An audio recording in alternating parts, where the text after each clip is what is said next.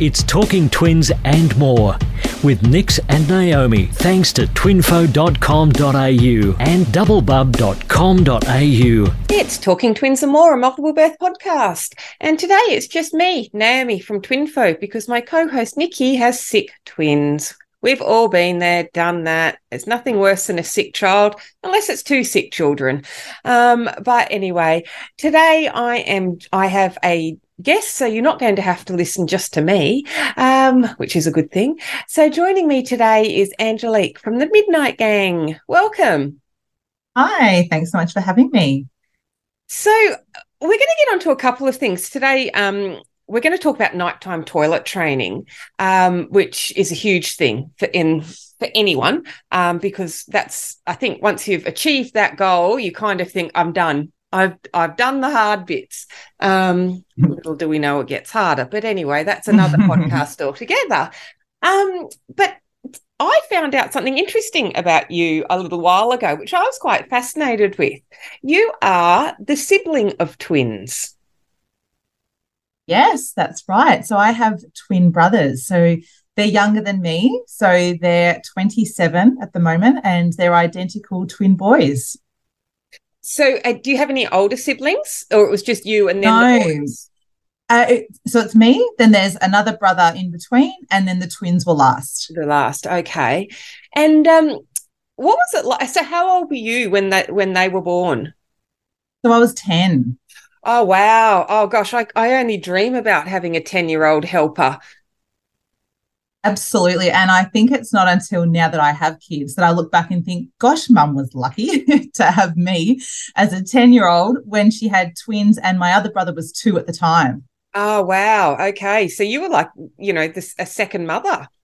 Absolutely. I really was like a second mum. I still remember my job was to wipe down the high chairs and all those kinds of things that as a mum now you do and don't think much of. But they were my job. So while mum was kind of cooking dinner, I was helping to do, wipe their faces with the face washer and do all those things. Fantastic. Gosh, she was lucky.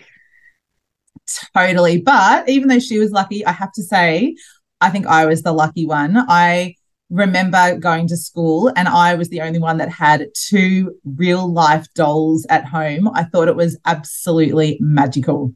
I can only imagine. Yeah, that would be... for a 10-year-old girl, that would be pretty cool, wouldn't it? Oh, my gosh. And I was a baby-obsessed, doll-obsessed little girl anyway from a really early age. So when my brother Tom came along, I was 8. So that was still incredible. And then I still remember the day when mum told us or told me that they were having twins. So I was in the playground at school playing and I saw mum's car pull up outside the gate because I knew they had an appointment earlier that day. And we ran to the gate with all my friends, how did the ultrasound go? And then mum told me that there were twins. There were 2 in there. And I still remember my jaw I was speechless. I just couldn't believe that there were going to be 2 babies. You remember if you were a little bit scared about how that would impact you? No, I think for so long I'd wanted a sibling. And so to have Tom, my little brother, who was, as I said, nearly 2 at the time. And that was it was so great because I was that bit older, there was no fighting, there was no sibling rivalry. It was maybe because he was a boy as well, but it was that real older sister, almost motherly relationship with him. So when the twins came along, I was in heaven. I've always wanted siblings, although I was desperate for a sister. Yeah. So and I knew that they were going to be boys. I'd already made the cards when mum went into labour. She didn't know what she was having, but I'd already made 2 boy cards because I just knew I was never going to get a sister. And sure enough, they were boys. But that was awesome. I would dress them in dresses and things we've got so many photos of them in dresses, and I called them Lucy and Michelle instead of Luke and Michael. I love it. That's great. Yeah. How did you cope? Do you remember going out, I don't know, grocery shopping or to the park or whatever, and the attention that the twins, and plus because Tom would have only been 2.5, 3 when they were born. Yeah. I remember actually going to high school for a tour, and mum had the twins in the twin pram. And I remember, everywhere we go, people would just, oh my gosh, these two little bald babies sitting in the pram. But I felt like I was almost the celebrity, because a lot of people would say, wow, you must love having them, or you must be such a big helper. Or so I actually loved the attention that they got, because I loved them so much and I was so proud of them that it made me excited that our family was getting attention. So I didn't really feel, and I guess because I was that bit older, I didn't feel so much that it was taking away from me. Whereas I think maybe if I had have been closer to their age, I may have noticed it more. But I was kind of so almost like a mum, just so proud, thinking, yep, they're my Brady brothers. So it was a positive thing for me. Yeah. What about your brother? Do you know if he was so young, I guess, but when he got a bit older, did he feel a bit left out growing up with, considering they were all boys as well, I guess? Yeah, that's interesting. To be honest, I'm not really sure. That'd be a great question to ask him, actually. I've never even thought to ask how he would have handled it. But he was a really gentle, loving little boy. And it's funny, I think having a big sister first, I think kind of sets the scene for that. Like having three boys around 2 and under, a lot of people assume it would just be kind of mayhem, but they were really calm, quiet little boys. And I really think it has an impact on whoever the oldest is. And being a girl, I was playing with dolls and quiet things and Barbies. And so they grew up playing with soft toys and Disney movies, and a lot of the more quiet things that I was doing, they would kind of play as well. So they grew up really loving dolls and that loving kind of nurturing play, because that's what they saw with their elder sibling. So, yeah. That's fantastic. And tell us a bit about your family, because you've got a few children of your own now, but no multiples. No multiples. And we weren't sure, because even though they say identical twins, it's not hereditary. With both my husband and my side, there's just twins galore. So it would have been expected, or not a surprise if I had them, but no, I didn't get twins. So I've got my eldest is 11, and then I've got a boy who's 9, and then another little girl who's 7. Oh, beautiful. Oh. They are. Now, let's get on to, we've been off topic a bit there this morning. I just wanted to ask some questions about that, because I find it quite fascinating what it would be like having twin siblings. Well, I just wanted to jump in before we do get onto that, because I thought it might be interesting for your listeners too, who might have younger twins and who might be wondering kind of, I wonder what it will be like as they get older. So I just thought it would be just kind of funny and to share a little story of, because now they are older. So when they, before they were born, just before they were about to be delivered, they had twin-to-twin blood transfusion. So all of Luke's blood went into Michael, and so Luke came out, the color of the walls, and Michael came out this beautiful big red baby. And so luckily they didn't need Luke didn't need a blood transfusion, but he was in a humidity crib for a few days. But it's funny, because still 27 years later, they still have that joke, and Luke will still say, well, you stole my blood, and they'll still kind of have that joke of, you always steal things from me. And it's a very lighthearted joke, but I just thought it was funny to share that they still have that kind of twin banter, 27 years later. So I'm sure that there's probably a lot of parents listening who are wondering how their twins will kind of grow and what they'll be like as adults. So it's funny to say they still have that kind of banter between them. That's so good to hear, because that is one thing that we all, I know, what I speak for the whole multiple birth community here, but you always wonder what their relationship is going to be like when they grow up. And I mean, gosh, is having twins going to impact them? Is it going to be good for like having a sibling or a triplet? It's definitely, for sure. Yeah. Oh, that's good. Thank you so much for reassuring us on that, because that is something that I certainly worry about. Yeah. Yeah. Excellent. So tell us a bit about, because you're quite the expert really on nighttime toilet training. And it's something that a lot of people, I guess, fear. Particularly, I know for myself in the multiple birth world, I was like, oh my gosh, they're finally sleeping, and now we're going to nighttime toilet train, and I'm going to have to be getting back up to them all the time and everything like that. So yeah, I don't know. I guess reassure us that it's not as bad as we kind of think it's going to be, because I know for me eventually, when we did do it, because I kind of put it off for as long as possible, but yeah, I'm glad we did it. And talk us through a bit about that though. Like, I don't know, like how do we even start? Like, what are the cues? Yeah, I think the biggest thing from the get-go is our expectations, because it is very, very different to daytime toilet training. And a lot of people might say, okay, in the next few weeks, we're going to start toilet training and get the kids, on the potty. And that's very achievable. But nighttime bedwetting is a whole nother thing. And it's something that you can't train or predict or do a whole lot about, really. So I think having that expectation from the start that this is something that is going to just be when my child is ready. And it's exactly like crawling or walking. They do it when they're ready, and there's not much you can do to stop that. So I think if people understand that we'll do it when they're ready and not have too many expectations on when that will be, then that's a really good place to start. So in terms of the cues, so the main one is noticing that their nappy is now waking up dry. So when they're doing that for at least 7 days in a row, that's when you can start thinking about maybe taking it off at nighttime. But that is the really number one thing you need to be looking for is their nighttime nappies and consistently being dry for at least a week. Yeah, I think that's I'm just trying to think back now, because obviously my twins are 11. So it's, I think my daughter was the first for that.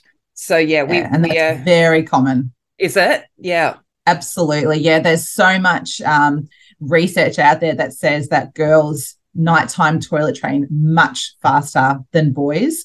And it's interesting because I did a live the other day talking about, I got an expert to come on and talk about, she was a pediatric nurse, about bedwetting and why it happens and kind of the medical side of it.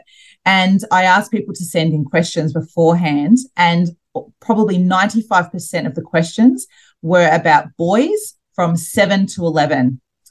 It was just incredible how common boys were after the age of 7. And my son is 9, almost 10, and he still has night nappies, and they're still wet every single night. So it's incredibly common. And all the people asking questions thought they were kind of the only one. And so when I would say to them, you have no idea how many people are asking the exact same question, they were just so reassured that it is just so common. It is something, I guess, we don't really talk. I mean, we share so much as mothers with other mothers, and I'm sure the dads are the same. But I know for me, but that's one area that, you always talk about, oh, yes, no, she's toilet trained kind of thing, but you don't, you just kind of just don't mention it if they're not. Yeah, absolutely. And I guess there's that element of kind of, shame, like, oh, I don't want to say that my son's not. But also I think because as our kids get older, we start being aware of their privacy and their boundaries. And so you don't share those things because you think, well, that they wouldn't want that to be shared, or you don't want their friends to find out. So you often don't talk. And I actually received a message yesterday on Instagram of a follower telling me about her daughter, how she's been dry for the last 6 days. But for the last few years, she's been sharing her story with me. And she said, I have no one else I can share this news with. So thank you so much for being the person that I can share her wins with, because she hasn't felt like she can share it with anyone else because she doesn't want, anyone to know about what her daughter's going through. So, yeah, it is something that we don't talk about a lot. Yeah. No, that's for sure. Yeah. So what kind of things do you need to have on hand? Like, I know when we day trained our twins, we went and bought undies and did all of that kind of stuff. What about at nighttime? What are some things that kind of help? Yeah, so absolutely everyone should have a mattress protector on their mattresses. And that's even just for if they get gastro, even dust mites, things like that. But it's really important that it's PVC free. So there's so many out there on the market you can get that now, but you need to make sure it's PVC free, because PVC is a plastic, and firstly, it takes 450 years to decompose, so it's terrible for the Wow. environment. But when it's warmed as well, it can release chemicals. So obviously when a little body is sleeping on it for 11 hours or so, so it's not safe for our kids to be sleeping on those. So just check that it's PVC free, but always have that on your mattress, and then obviously your sheets. And then this is where my products come in. So we've got products called bed mates. So they just go on top of the fitted sheet and they tuck under the mattress with wings. And then if your child has an accident, they sleep directly on top of that. You just whip it off and all the sheets stay perfectly dry. So if you had a couple of those in your cupboard ready to go, then that's something that just makes that middle of the night bedtime accident so much easier. Absolutely. That's a dream, because that was, the big thing was getting up to change the sheets in the middle of the night and everything like that. By that time, everyone's awake. Exactly. And you can never find your sheets and your spare sheets in the middle of the night. It's always the one time you can't find them. So then you're standing there and everyone's cold and your kid's wet and you can't find your sheets, and it is such a nightmare. Let alone, I must say I've woken up and, they're completely odd sets of sheets I've put on in the middle of the night or something like that. Yeah, exactly. Yeah, that's great. So talk us through how that actually works. So it just goes over so you put the sheet down and then you put the bed mate on top of the sheet or under the sheet? Yeah, exactly. So you put your fitted sheet on and then you put the bed mate on top of the fitted sheet. And so the child sleeps directly on top of that. And it's only about 1 meter wide. And so then if they have an accident, that's the thing that gets wet and you just pull it off and they can jump straight back into bed. So, and because it is on top of the fitted sheet, it's something that's seen by the kids, obviously, and even sometimes the parents, and depending on how you make your bed. So it was so important to us that we had really beautiful designs on them so that they look pretty, they look nice.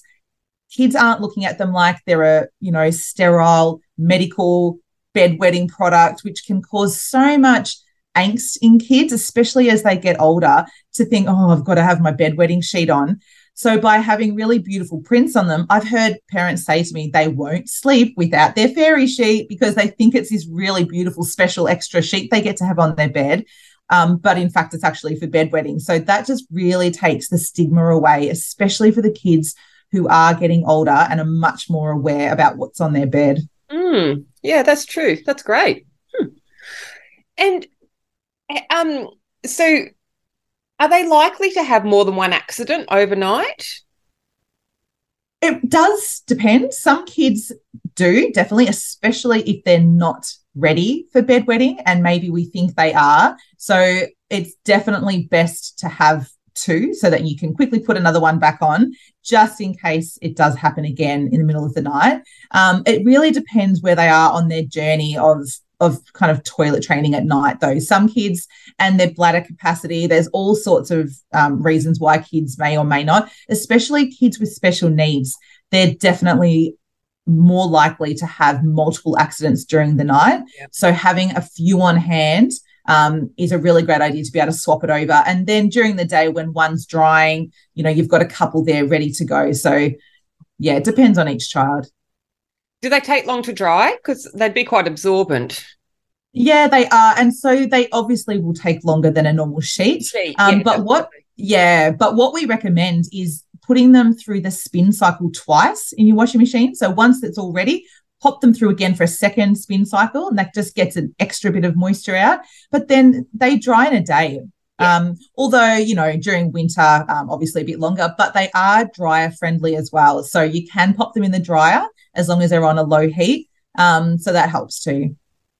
Talking of winter, is there a sort of a preferred time to toilet train, like summer versus winter or anything like that? I know for me, my daughter trained in the summer and then my boy was kind of more in the winter. And I remember thinking, oh, this is so not the right time of year. But he was showing the right cues. So we just had to go with it. Yeah, and that's exactly right. If it was just toilet training, summer, I always say just hold off till summer and it's much easier. But nighttime bedwetting, because that's not something that you can control, in a perfect world, summer would be a great time to do it. But if they are showing signs that they're ready, then you're just going to have to follow their lead and go with it. Go with it. Yeah. Okay. I did think that was something you can't really control, so to speak, as much as you'd like to. Yeah, exactly. What I really did like about the fact, and I said it myself, I keep saying nighttime toilet training. You can't train them, can you? So, and you started the whole conversation with us about adjusting our mindset. And I guess that's probably one thing. And really not just calling it an accident, because it's not an accident, it's happened. So I think, yeah, we need to be quite mindful about the terminology we use. Yeah, absolutely, for sure. Yeah, kids really pick up on kind of what we're saying and the vibe we're giving them. And so one of the things that's so important as well is that when they do have a wet bed during the night, that we say, that's okay, and that we're really positive. And the next morning we're positive and we say, this is just part of being a child and growing up, and these things happen, and not making them at all feel any part of shame or that it was a bad thing. Even and especially sometimes when they've been dry for a period of time and then they have an accident, it's easy for parents to be like, oh, so it's so important that we don't let them hear that, and that we're really positive with our words and reassuring them that that's just part of it, and that that's okay. Yeah, I remember I used to say to my son, do we need to wash your pajamas? Yes. In the morning, because he was at the age where he would just get up and get dressed, or we'd lay his clothes out the night before or whatever, but he could do it that all himself. But I'll be like, oh, do we need to wash your pajamas? And he'd just say yes or no to me, and then just keep going about his daily business. And I was happy with that. Yeah, absolutely. And that's the same with my son. I'll say to him, or he'll say, Mum, can you wash my sheets today? And I'll say, yeah, absolutely. And that's his way of, letting me know without having to talk about it. And even as he's kind of gotten older now, in the mornings, I'll see him quickly duck into the kitchen and quickly come back out because he's put the pull up in the bin. Whereas before he would kind of either give it to me or whatever, but now I see him quickly duck in so that no one sees him putting it in the bin. Yeah. So I can see he's becoming a lot more self-conscious about it. But one of the interesting things too about knowing when they're ready, when I had the pediatric nurse on the other week, a lot of people were saying kind of what age is normal and, what age should we expect? And she said the age is when they're ready. And I thought it's so interesting. Like we're so in our society, we want an age for something. We want to know when it's going to happen, how old should they be, what's normal. And she said for nighttime bedwetting, it's when they're ready, and that really can be any age. And so there are so many things that can affect it as well, and bladder maturity is one of them. And that's something we have no way of knowing how mature their bladders are. So we can't look at them and know that, and we can't do anything about it. It's a developmental thing. And so if their bladders, they just can't hold that amount of wee, or if they're a deep sleeper, if they're not getting the messages. A lot of kids even have constipation without us actually realizing, because they're going to the toilet, but there can be a buildup in their tummies that pushes on their bladder. So there's so many reasons why kids do wet the bed. And that's why training them won't necessarily do anything, because there's a lot of other kind of medical or physiological reasons for why it's happening. Yeah, I always knew I was going to have a tougher time, so to speak, with my son. Of the most random thing that you could be diagnosed with, they had to do all the tests for diabetes and all of that, but he got diagnosed with excessive water consumption because he drinks liters of water. If he takes a liter water bottle to school and he fills it up 2 to 3 times a day just at school. And then as soon as he gets home, he'll have a huge drink, and he'll have a drink in the morning before he goes. And I remember I was always thinking, oh gosh, nighttime bedwetting is going to be an issue here, because he just drinks liters of water a day. Interesting. So, because we had to have tests for diabetes and all sorts of things because he was just drinking so much. And I was like, what's going on? Because everyone else is like struggling to get their kid to drink, 3 centimeters of their water bottle. And my kindy teachers were saying to me, I had to fill his bottle up 6 times today, kind of thing.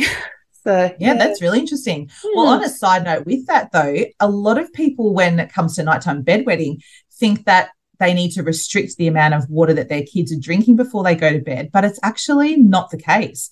When I was talking to the pediatric nurse, she was saying it doesn't matter how much water you drink or don't drink, because if you think about us, if we have a cup of tea or drink too much water before we go to bed, often we'll wake up during the night and need to go to the toilet. So we don't wet the bed because of it. We wake up and go to the toilet. So if these kids are wetting the bed, it's not because they're having the water, it's because they're not getting that signal that wakes them up. So yes, if they had too much water, they would wake up and probably need to go to the toilet during the night, but it's not causing the bedwetting. It's because they're not getting that signal to say, oh, wake up, I need to go. So, restricting the amount of water that they drink before bed won't help their bedwetting.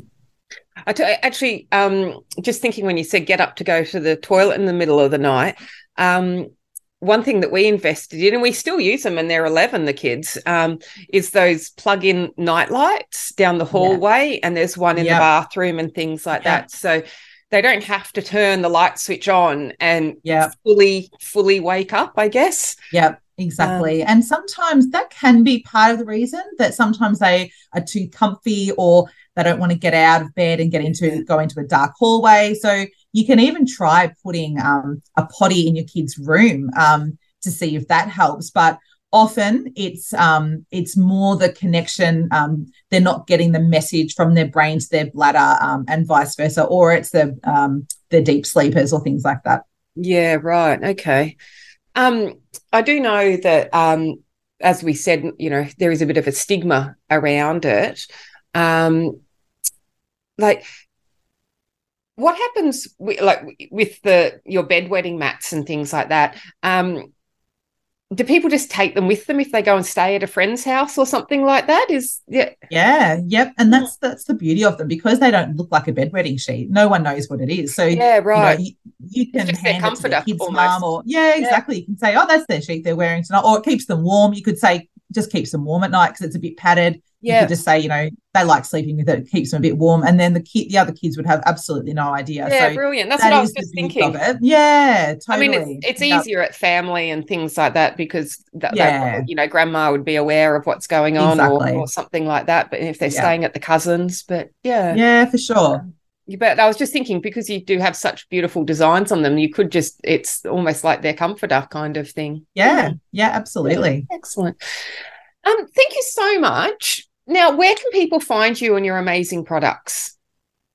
So our website is themidnightgang.com. And we mostly hang out at Instagram. So I do a lot of lives and interviews myself and lots of information and sharing of my own journey on Instagram. So that's probably where you get to see lots of behind the scenes and lots of things that are coming up. And we've got actually on Monday, we're releasing a brand new product, which is a waterproof doona cover.